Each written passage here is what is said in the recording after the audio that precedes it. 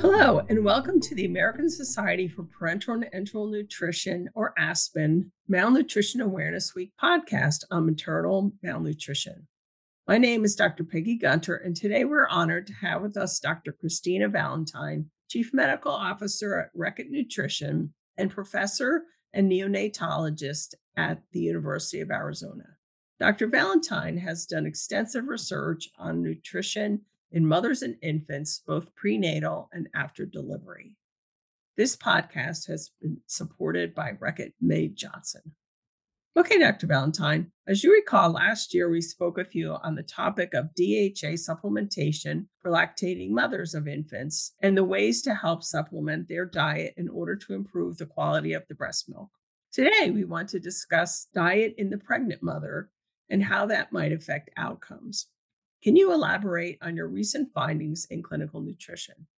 Yes, thank you so much, Peggy, for having me. And thanks to the Aspen Society for really putting malnutrition awareness out there. We found in a preliminary examination of the moms that I was taking care of in the NICU, their babies, that their micronutrition was really low compared to dietary recommended intakes. On the new study that we completed in supplementing moms with DHA in early pregnancy, it really impacted preterm outcomes. The moms were more likely to have a full term pregnancy if they took 1,000 milligrams of DHA. And most importantly, mothers should be aware that even in this United States, malnutrition in pregnancy is very high. In this larger study, where we had 1,100 moms in the study, we were able to do really nice dietary history questionnaires and multiple 24-hour recalls in these moms. We had a diverse population, which was also good. We're trying to make sure that we understand the American woman, who is very diverse. And we found that micronutrition in pregnancy is very concerning. In fact, what was very concerning in the cohort is that micronutrition was limiting in pregnancy. In a lot of the mothers, dietary intakes of choline, folate, iron, vitamin D, zinc, vitamin E, magnesium, and potassium were below the advisable intakes. And in some of the participants, even thiamine and B6 were very low. So it really becomes important when we're thinking about these nutrients that they not only improve pregnancy outcomes, but for the baby, the fetus in utero, if they don't get some of these key nutrients, that can impact their brain development, their affect, their mood. What we're finding is that this micronutrition in pregnancy is critical, not only for fetal growth and development, but what we're understanding is that long term psychiatric health outcomes are associated with these nutrients. So it behooves all of us to spread the awareness about nutrition in pregnancy, the problems with these nutrients, and what food sources we can get these nutrients from. Okay, that's so interesting, this micronutrient stuff. I want to switch just a minute about macronutrients. We talked last year about fish oil. Can you talk a little bit about specifically the fish and fish oil supplements that might be best for pregnant mothers? And then we'll talk also about what other macronutrients seem to be really essential for the developing fetus. Yes, Peggy, it was striking. What is currently advisable for mothers that are pregnant is to have a optimal pregnancy term birth. It appears that having docosahexaenoic acid or DHA closer to 1,000 milligrams a day is our target. Well, in our investigations using diet recalls in these moms and food frequency questionnaires, the majority of the mothers were only taking in 23 milligrams from the diet. Here's the problem: the majority of Docosahexaenoic acid can be synthesized in many of us if we are healthy and we have enough linolenic acid in our diet, the essential omega 3. However, in pregnancy, that rate limiting step to develop DHA from linolenic acid can be very limiting from caloric inadequacies, from protein. And so having a pure source of DHA in your food becomes really important. Well, unfortunately, there's only a few sources where you can get DHA preformed, and that is, as you allude to, is a fatty fish source. And what we learned is that the wild caught salmon, for instance, the wild caught mackerel, wild caught cod that are ingesting healthy algae is where they get their DHA in their meat. So you have to be really careful because if you're getting a farm raised fish, you have to make sure what is the farmer feeding those fish, or they're not going to have that same DHA content. Well, other sources are similar in if you feed chickens or hens this algae DHA, you can have the egg yolk source have some DHA, which is all well and good. But the majority of my mothers in our cohort of women across Kansas, Ohio State University, and the University of Cincinnati at the time, they were not interested in fatty fish as a source of intake. And so the majority of the women would have an occasional egg. And so their dietary intake of DHA was only 23 milligrams a day. So far short of the target. So we had to result in thinking about, in addition to diet, what supplements to recommend to the moms. And in our trial, we specifically used the algal source of DHA to get that 1,000 milligrams into their daily intake to get rid of that deficit. And that was so well tolerated because it doesn't have that fish oil aftertaste that some mothers have or fish burps. Now, if you do want to use a fish oil source, the only caveat is folks have to understand that fish oil supplements are not necessarily all the same. You have to see what the DHA content specifically is in that fish oil supplement. It can be very low. And also just be aware to talk to your practitioner because fish oil supplements have a eicosapentaenoic acid also in there, which can thin platelets. And we just didn't want to have any risk for bleeding during pregnancy or lactation at the time when we were looking at supplements. And that's why we use the algal supplement. Besides the fish oil, the fatty source, are there any other specific macronutrients that really need to be accounted for or perhaps recommended? Well, certainly ensuring moms have adequate calories. What can be a problem is we all know with malnutrition, you can have overabundance of empty calories without fiber. And that can lead to issues with type 2 diabetes and pregnancy related diabetic issues. This is extremely important to talk to moms about their fiber intake. I find that you can find out quickly the fiber intake is such a link to the micronutrition I was talking about. It also can give you a host of insights as to how she is getting her food, where she's getting her food. We have a lot of food deserts in the United States, and we really had to make an effort to ensure moms knew about women, infant, children programs, supplemental food banks.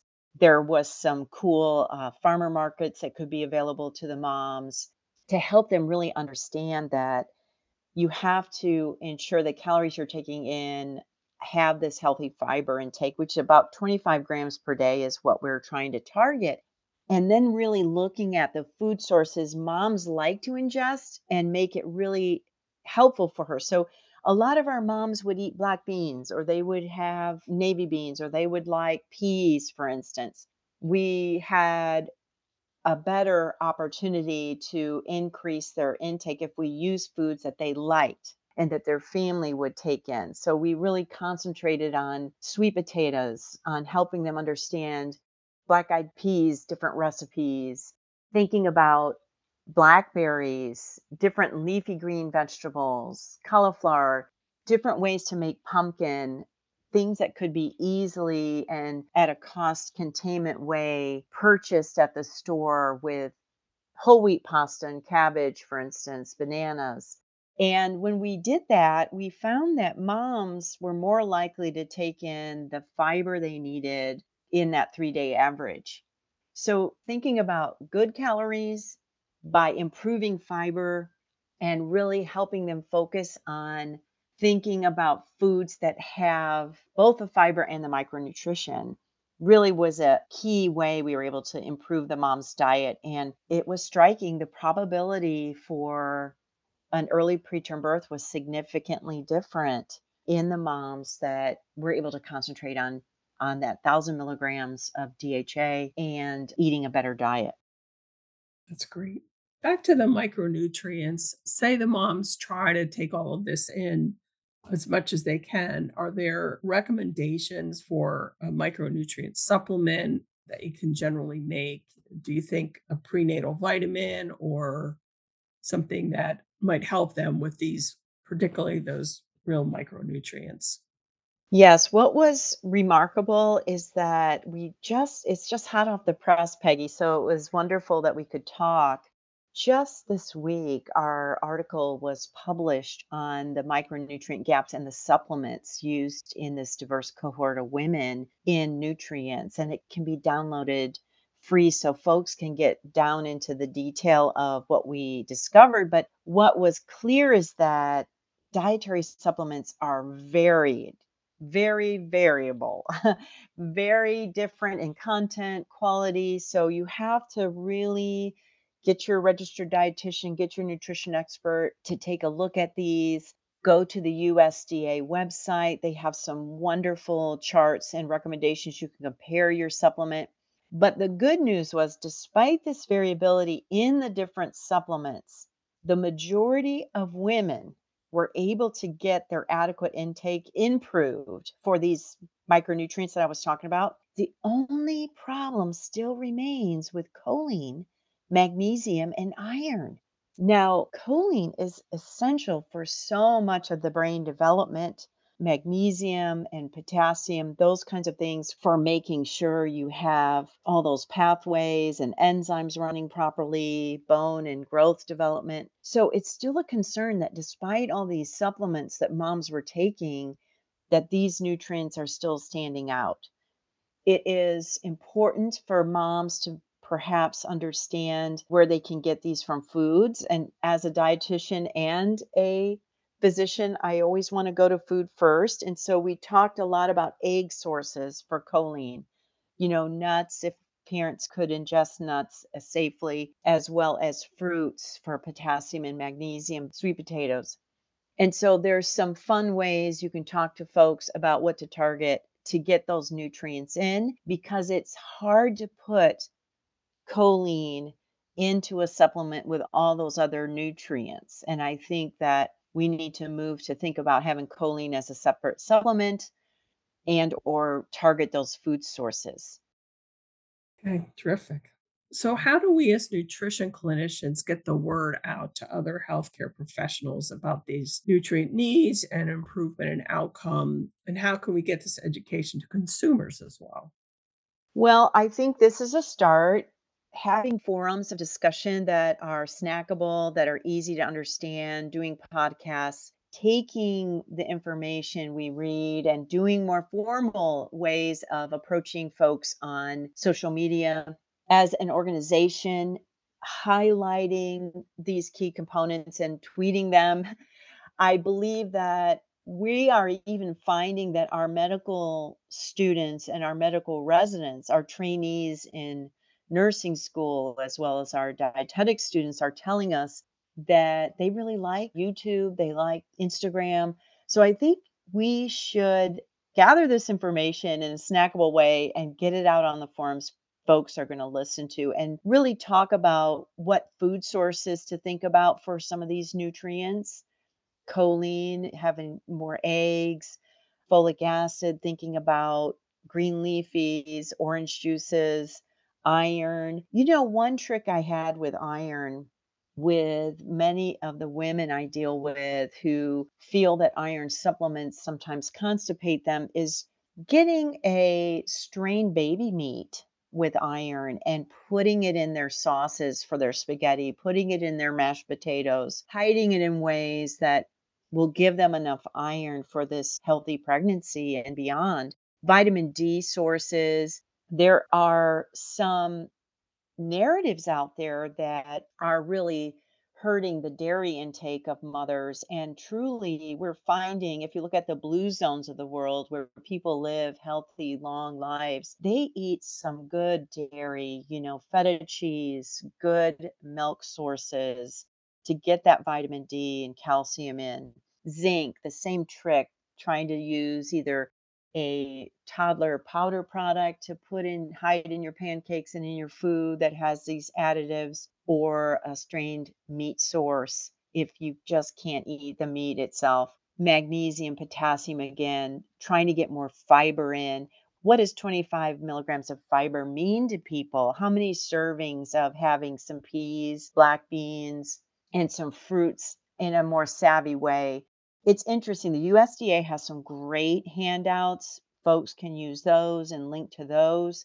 But we found we had to take what our Latino women, our African American women, our women in our study actually had available, accessible, and target which foods would be better for them. So I think getting in the game, as I always say to my family, we need to get in the game better on social media and try to help this impact on pregnancy and outcomes. Yep, that's great. And trying to get these moms who may also have other children and families to not cook separately for them and cook for their own families as well is really, really challenging.